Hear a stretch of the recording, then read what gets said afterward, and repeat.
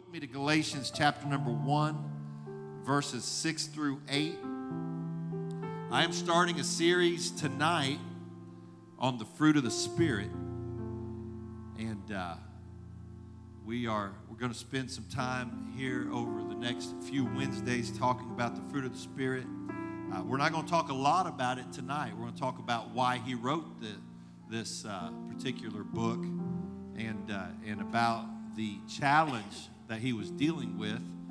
And so we're going to talk about preventing a Galatian heresy. The church at Galatia, when Paul wrote his epistle, was going through a very difficult time doctrinally. And the entire book is his response. So let's go to Galatians 1, 6 through 8. I marvel that ye are so soon removed from him that called you into the grace of Christ unto another gospel, which is not another. That's a great phrase, isn't it? Huh? Is that what he preached Sunday night? Praise the Lord. Amen. While he was preaching, I was sleeping. I was 7 hours ahead. Y'all must need this really bad. That's all I know. I marvel that ye are so soon removed from him that called you into the grace of Christ unto another gospel, which is not another. But there'll be some that trouble you and would pervert the gospel of Christ. But though we or an angel from heaven preach any other gospel unto you than that which ye have believed, with that which we have preached unto you, let him be accursed. Amen. Since you already know it, you're dismissed. No. I'm tired, but I'm not that tired. Amen. I want to talk about what was going on in the church of Galatia that caused Paul to feel like he had to write this letter and to talk about the fruit of the Spirit, which we'll get into more in the next couple of weeks. Lord, I thank you, God, for your people, for your church. I pray your blessing upon your people tonight. Lord, I pray, God, that you would open our hearts to your word in Jesus' name. And everybody said, amen. Amen. Give the Lord a good hand clap of praise as you're being seated. Amen. The city of Galatia was an ancient city of the Roman Empire. The name Galatia actually is a reference to the people that settled there, the Gallic people, which came from what is now modern France and parts of Belgium, Germany, and northern Italy. They were a Celtic people. They lived in an agricultural society. They were conquered by Rome in 189 BC and were absorbed into the Roman Empire. By the time that the New Testament came around, it was a fully Gentile city. It was filled with the typical Hellenistic and Roman cultural, religious, and philosophies of the day. Culturally, they were steeped in the philosophic ideas of the Greek thinkers. Politically, they were under the control of the Roman Empire. And spiritually, they were pagan idol worshipers, primarily worshiping the many gods of the Romans and the Greeks. However, within the first century of this era, Galatia had a thriving apostolic Christian community. This community, this church, was started by the Apostle Paul and was nurtured by his teaching. When you read the Apostle Paul, his letters to the churches, in many of his letters, he deals with multiple subjects. For instance, if you read his letters to the Corinthians, you'll find that he dealt with multiple issues in the one letter. He dealt with Christian love and what it means to show love one to another. He dealt with the gifts of the Spirit. He dealt with order and structure of church, eschatology. He dealt with holiness.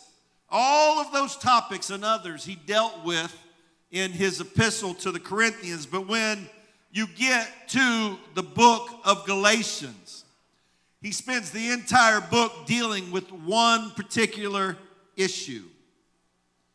It is a series of arguments against one issue. Plainly, when you put it down to the brass tacks of the situation, the book of Galatians is really about Christians making a choice of how they want to live. The question was an issue that was rising up within the church. It was an issue that was dealt with in your Bibles in the book of Acts, chapter number 15. In Acts 15, 1 and 2, the Bible said, "And certain men which came down from Judea taught the brethren and said, Except ye be circumcised after the manner of Moses, you cannot be saved." It was a group that history has called the Judaizers. It was a group of Christians that were telling converts that they had to obey the law of Moses to be saved. These Gentiles that were coming in from various religions around the world, they were being told that their experience of baptism, repentance, and the Holy Ghost was not enough. They also had to follow after the Jewish law. This became an issue with people that were coming in to the church. And so the Bible said in verse 2, "When therefore Paul and Barnabas," I like how this sentence goes, "had no small dissension and disputation with them." That's a great way. Isn't that a great way of saying it? They had no small dissension and disputation. That means they had a big dissension, and they had a fight about it. They determined that Paul and Barnabas and certain other of them should go up to Jerusalem unto the apostles and elders about this question. It was the first major theological conflict in the church. It was an issue that the church, if they were going to reach into the pagan Gentile world, they had to settle this question.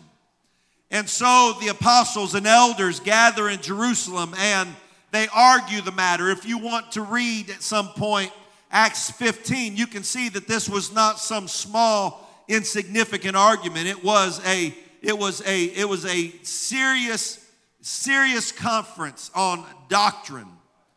And when they all present their arguments one after another, then for whatever reason it appears that James was the leader of the apostles at that point. He rendered the final verdict. He said, this is my decision. And he declared that it was not required of Gentile converts to adopt the customs of the Jewish law. And so they sent out letters, and Paul and Barnabas and other preachers went throughout the churches in the entire region, in the known world, and they declared to the churches that this was a false practice and a false doctrine. But now we find that this issue pops up in the Galatian church. There was a faction of the church at Galatia that were telling these Christians that they had to go back, be circumcised, and follow the law of the Jews if they wanted to be saved. It was here where Paul writes the letter to the Galatians as an argument against this doctrine. He is telling them that you can't save yourself in the flesh. Here he establishes the argument that you need to either be born of the Spirit or you can't be saved. Many in the church in Galatia had begun following these Jewish customs and laws. Paul did not merely see it as adding rituals to the gospel. He saw it as a doctrine that was undermining the truth of the gospel. Galatians 1, 6, and 8, we read it to you tonight. Looks like somebody read it to you Sunday, and I'm going to read it to you again. "I marvel that you are so soon removed from him that called you into the grace of Christ unto another gospel. It's clear that Paul sees this adopting of the Jewish rituals as forsaking the gospel and it becoming another method of salvation. He said, which is not another. He said, it's not going to save you, but he said, there's some that trouble you. And here's what he says about their doctrine. He said, they would pervert the gospel of Christ. To impose the law of the Old Testament on the believers in the New Testament was a perversion of the gospel of Christ. This community began to drift from Paul's theological foundation and training. And his purpose in the letter was to bring them back into practice of the truth. He said in Galatians 4:11, he says, I'm afraid of you. What it really means is I'm afraid for you, not that he was afraid of them. Lest I have bestowed unto you labor in vain. He said, all this time I've spent preaching and teaching and traveling and working and writing and trying to get you established in truth. All the years and the time and the months that we spent traveling back and forth. It wasn't like jumping on an airplane or getting in a car. These long trips of walking and riding camels or donkeys or whatever to get to these lands. All these hours and days and weeks of travel and all the time spent in trying to preach these pagan religions out of you and this idol worship out of you and trying to get you founded on the gospel of Jesus Christ. He said, I'm afraid that if I'm not careful and if we don't establish the truth here, that all that work is going to be wasted and be in vain. Before the church was born in Acts 2, if a Gentile wanted to come into covenant with God, they had to convert to Judaism. They were required, according to Exodus 12:48, to be circumcised if they wanted to participate in the Passover. They could receive a standing as a proselyte into Judaism if they accepted the whole Torah, they followed the law, and were circumcised. They came into covenant with God. But to be brought into the new covenant with Jesus Christ, you have to be born again of the water and of the Spirit. Amen. You have to be born into the kingdom of God. And the imposing of these Jewish laws and customs was undermining the power of the gospel in their life. The imposing of these laws, the law had a specific purpose in the Old Testament. The purpose of the law was to bring people to Christ. Galatians 3:24 and 25. Wherefore the law was our schoolmaster to bring us unto Christ. We learned from the law the principles of God, and its purpose was to bring us to Jesus Christ, that we might be justified by faith. The purpose of the law was to get us to Jesus Christ. But when that faith has come, we're no longer under a schoolmaster. We don't need that anymore, is what he's saying. And then, so how then? How do I get into covenant? Galatians 3:27. For as many of you as have been baptized into Christ have put on Christ. It's baptism in Jesus' name that gets us into covenant with Jesus Christ. Amen. It's not the following of an Old Testament rule. It's not the imposing of other doctrines. If you want to get in covenant with Christ, you have to be baptized into Christ. Amen. I know now look, I'm trying my best to lay this foundation for where we're heading. But there are some things that we have to establish as foundational for the church of the living God. And that is, number one, that you don't take the right hand of fellowship and join the kingdom. You can join a church, but you can't join a kingdom. You can sign up for a congregation, but you can't sign up for the kingdom of God. If you're going to get into covenant with Jesus Christ, you have to be baptized into him. and baptism into him requires the power and authority of his name. Praise God. Amen. Hallelujah. Baptism brought believers into the promise of Jesus Christ. In the Old Testament, they were called the children of Abraham because as the children of Abraham, that entitled them to all the promises that God gave to Abraham. Because they were Abraham's seed, they were heirs of the promise of Abraham. So let's look at Galatians. I'm in Galatians 3:28 and 29. That in Christ, we read verse 27. Let me read it again. For as many of you as have been baptized into Christ have put on Christ. There is neither Jew nor Greek. There's neither bond nor free. There is neither male nor female. For ye are all one in Christ Jesus.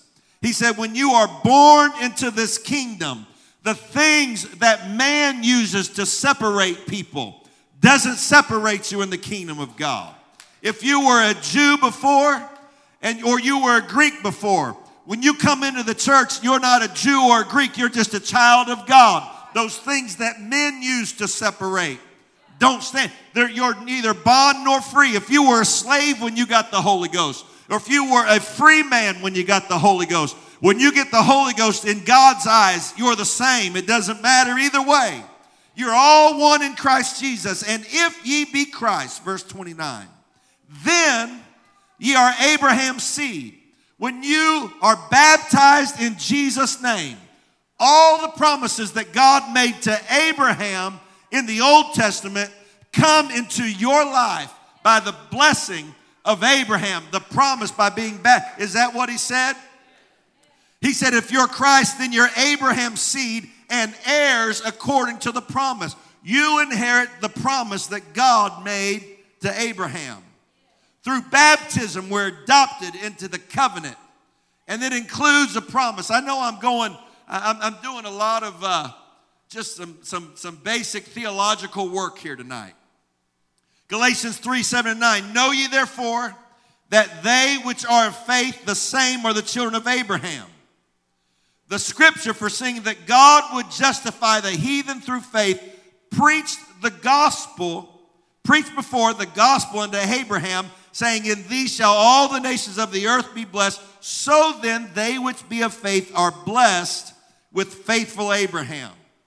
The Lord preached the gospel to Abraham. Obeying the gospel brings you under the same covenant that God gave to Abraham. And Paul said, you're blessed with faithful Abraham.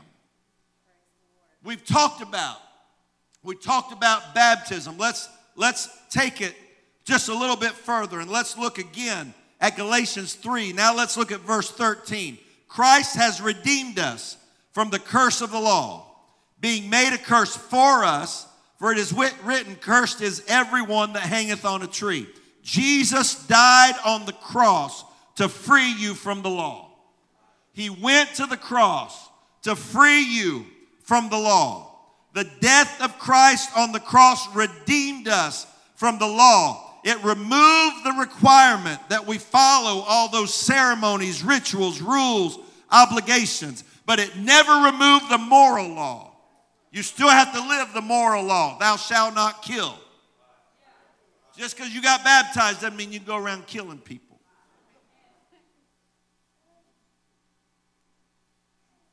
He said Christ redeemed us from the curse of the law. Galatians, the next verse, verse 14. That the blessing of Abraham might come on the Gentiles through Jesus Christ. In the book of Genesis, when God called Abraham and he said, I'm going to make you the father of many nations. Your seed will be like the sand of the sea, the stars of the sky. I'll bless everyone that blesses you, and I'll curse everyone that curses you. And in thee and in thy seed shall all the families of the earth be blessed. And from that moment on, the children of Abraham have prayed for the blessing of Abraham to come on their life. They have, in just a couple of weeks, just 10 days or so, we've got a group of several from our church. We're heading to Israel for a tour of the Holy Land. And the first day that we get there, that first night, that first afternoon that we get there, one of the places we're going to go is to the western wall of the temple. It's the last remaining wall of the temple.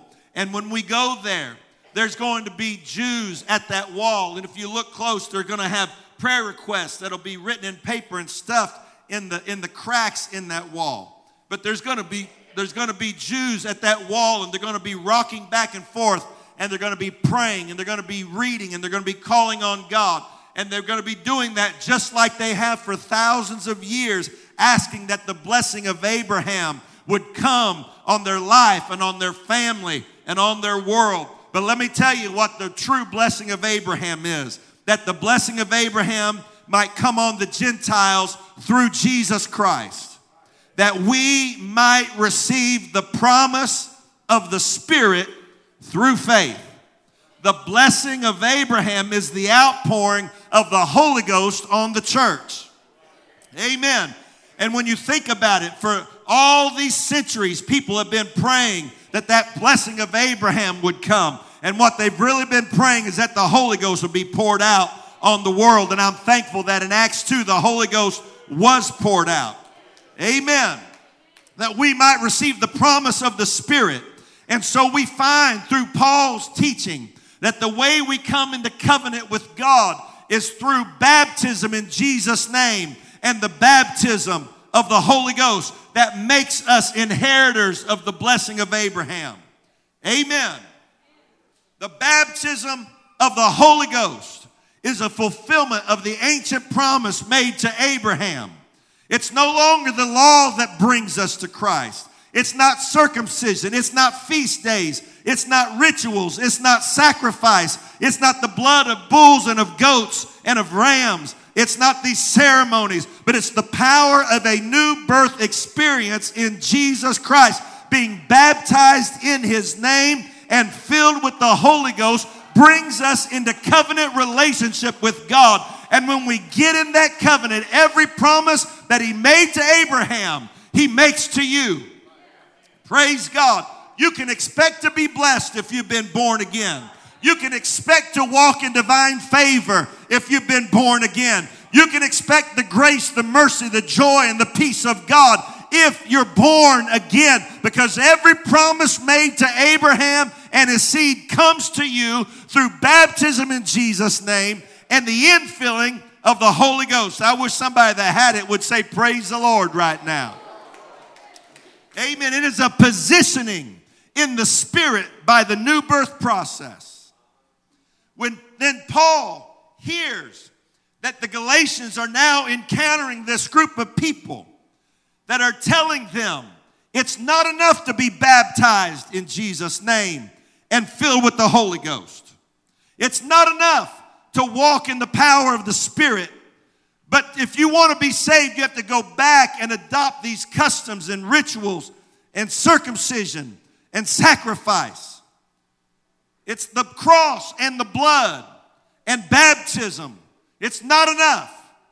It's a cheapening of the power of the gospel.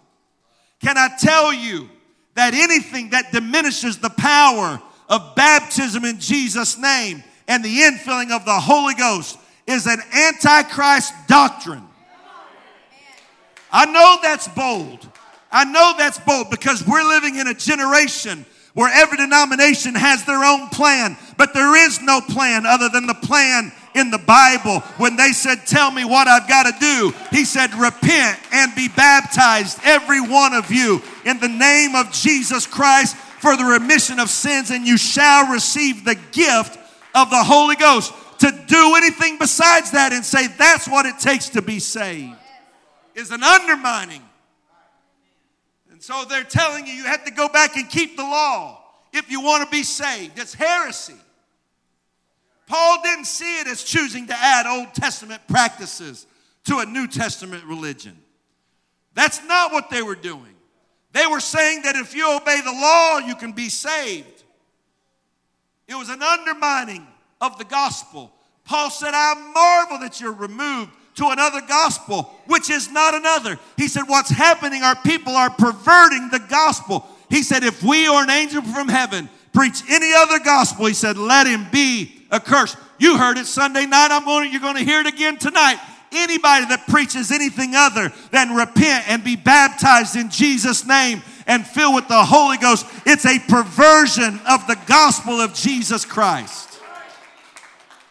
Hallelujah. I'm debating in my head, Brother Steve, how plain I ought to get right now. I'm going to tell you one thing. If some pervert ever tries to get to my wife and daughters, there's going to be a 51-year-old man coming unglued on them like nothing you ever saw in your life. Because it's my job to protect them from perverts. You understand? That's part of my job. That's part of my role, is to protect my family from perverts. But if I would do that against a sexual deviant, why don't I protect them from spiritual deviants just the same?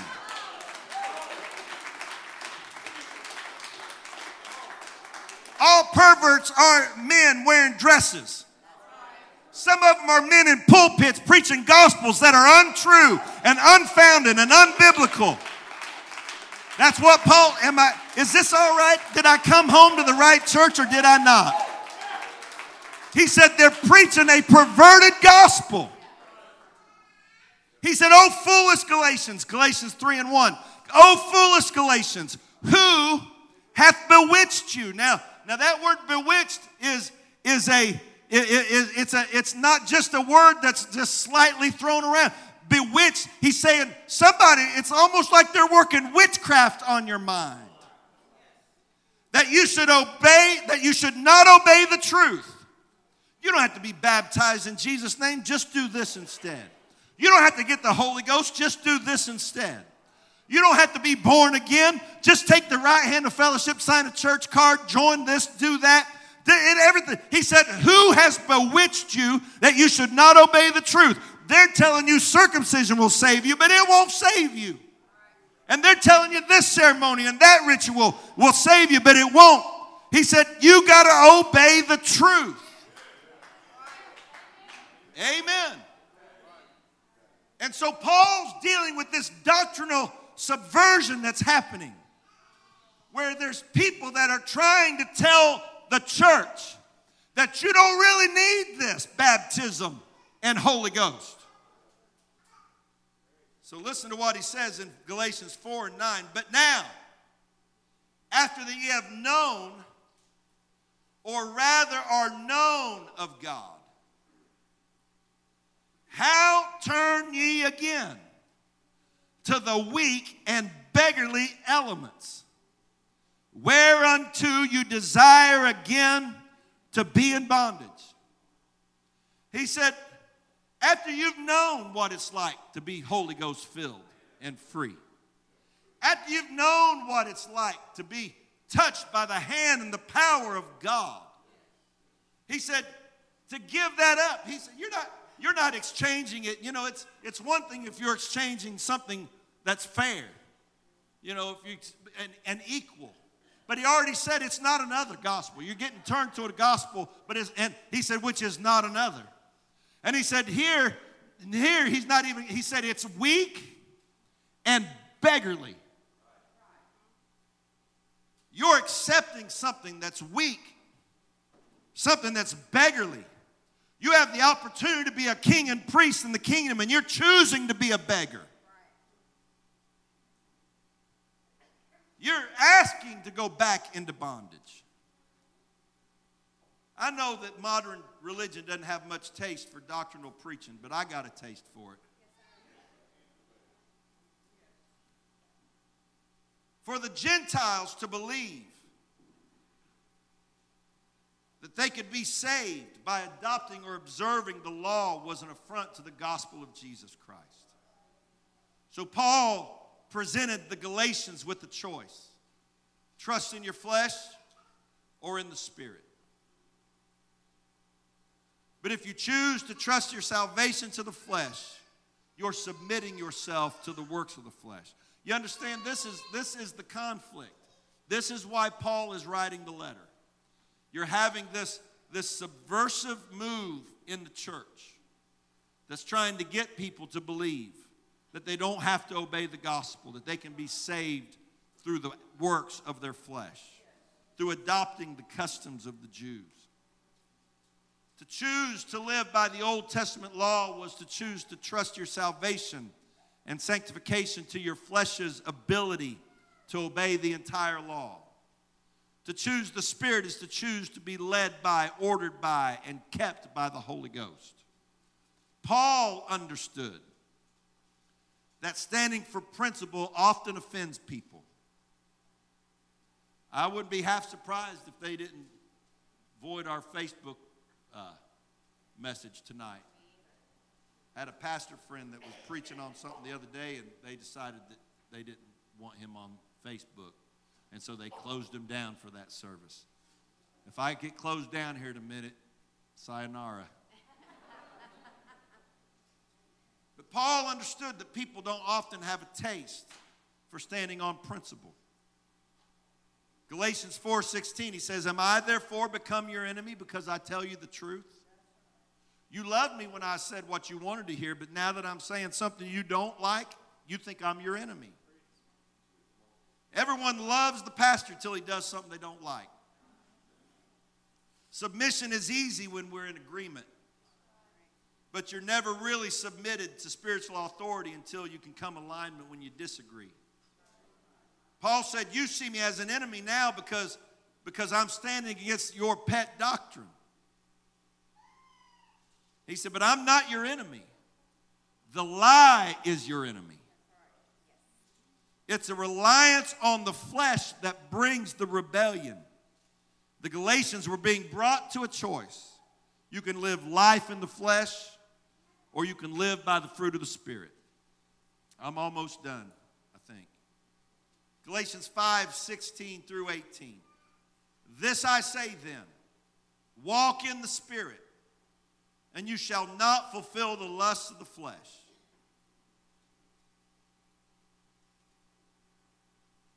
I've had people say, well, I can't quit. I can't stop this. I can't stop that.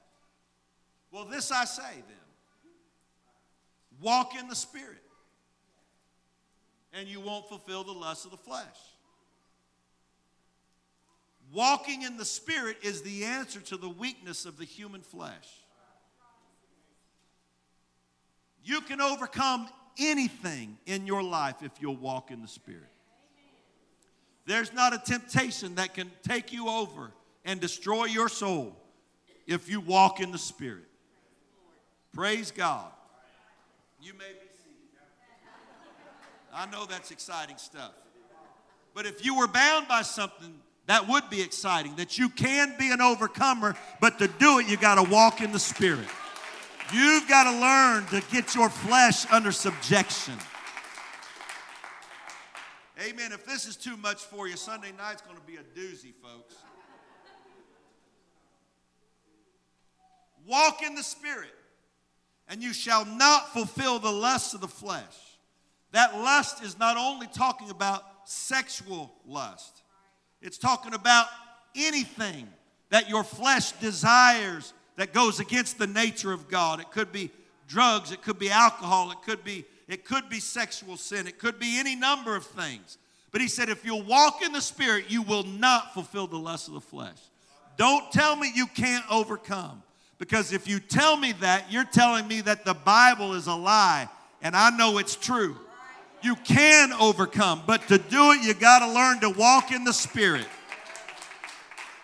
Amen. You can have victory. You can have victory. You don't have to be a sinner. You do not have to be bound. You do not have to live in sin. But to overcome, you've got to learn to walk in the Spirit. Amen. The next verse, the very next verse, verse 17. For the flesh lusteth against the Spirit. The flesh desires what the Spirit has. And the Spirit against the flesh. They're in competition, in conflict with each other. Your flesh and your spirit are at war with each other.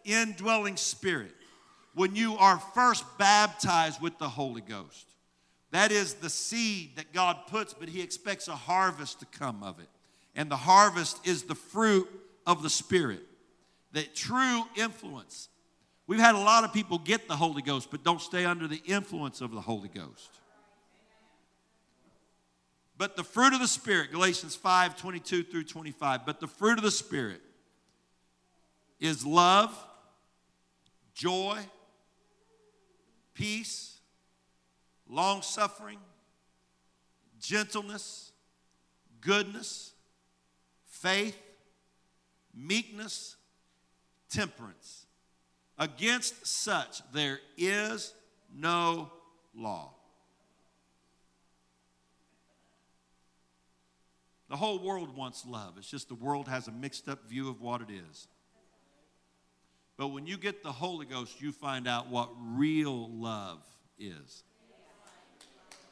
Everybody in the world wants joy. Really what the world wants is pleasure. But what they need is joy. If you'll get spiritual joy, you won't need all the pleasures of this world. Anybody want peace? Amen. I want peace.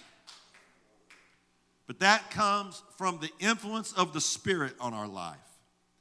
He says, against such there is no law, and they that are Christ have crucified the flesh with the affections and lusts. They that are Christ, if you belong to Jesus, you've got to be in the process of crucifying the lust of your flesh. Amen. Praise God. If we live in the Spirit, let us also walk in the Spirit. Amen. 38 minutes and 10 seconds. Praise God. That's not near as bad as I thought it was going to be. For us to really understand why we need the fruit of the Spirit, we had to understand that Paul was writing to let the church know you cannot be saved through your flesh. Your flesh cannot get you to heaven. For you to be saved, you have to learn to overcome the desires and the lusts of the flesh. The battle is always flesh and spirit. Living for God or living for the devil comes down to the choices we make between flesh and spirit. I want to choose the Spirit. I want to choose the Spirit. I want to choose life. I want to choose the Holy Ghost. I want to choose the influence of the Word and Spirit of God. Lord, I thank you. I thank you, God, for everyone that's here under the sound of my voice and everyone that's joining us online. God, I pray that you would help us, Lord. Thank you for the great promise that if we walk in the Spirit, we will not fulfill the lusts of the flesh. Thank you for the promise of victory. Help us, God. Help us, Lord Jesus, to walk under the influence of the Holy Ghost. Help us, oh God, to let the fruit of the Spirit grow and develop in our lives. Help us to become all that you want us to be. I pray, God, that as we move forward in this Bible study series, God, that your word will come alive and we'll learn how to lay hold of love and joy and peace and all the fruit that comes from having the Holy Ghost real and alive and functioning in our life. God, I don't want my experience with you to be dated back to some event that happened at an altar, and then from there I've struggled ever since. Help me, God, to watch as the fruit of the Spirit grows in the lives of your people. Lord, I pray that you help us. Help us to avoid that Galatian heresy, that we can save ourselves through the works of our flesh.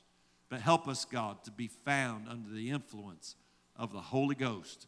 In Jesus' name. And everybody said, amen. God bless you. You are dismissed in the name of the Lord.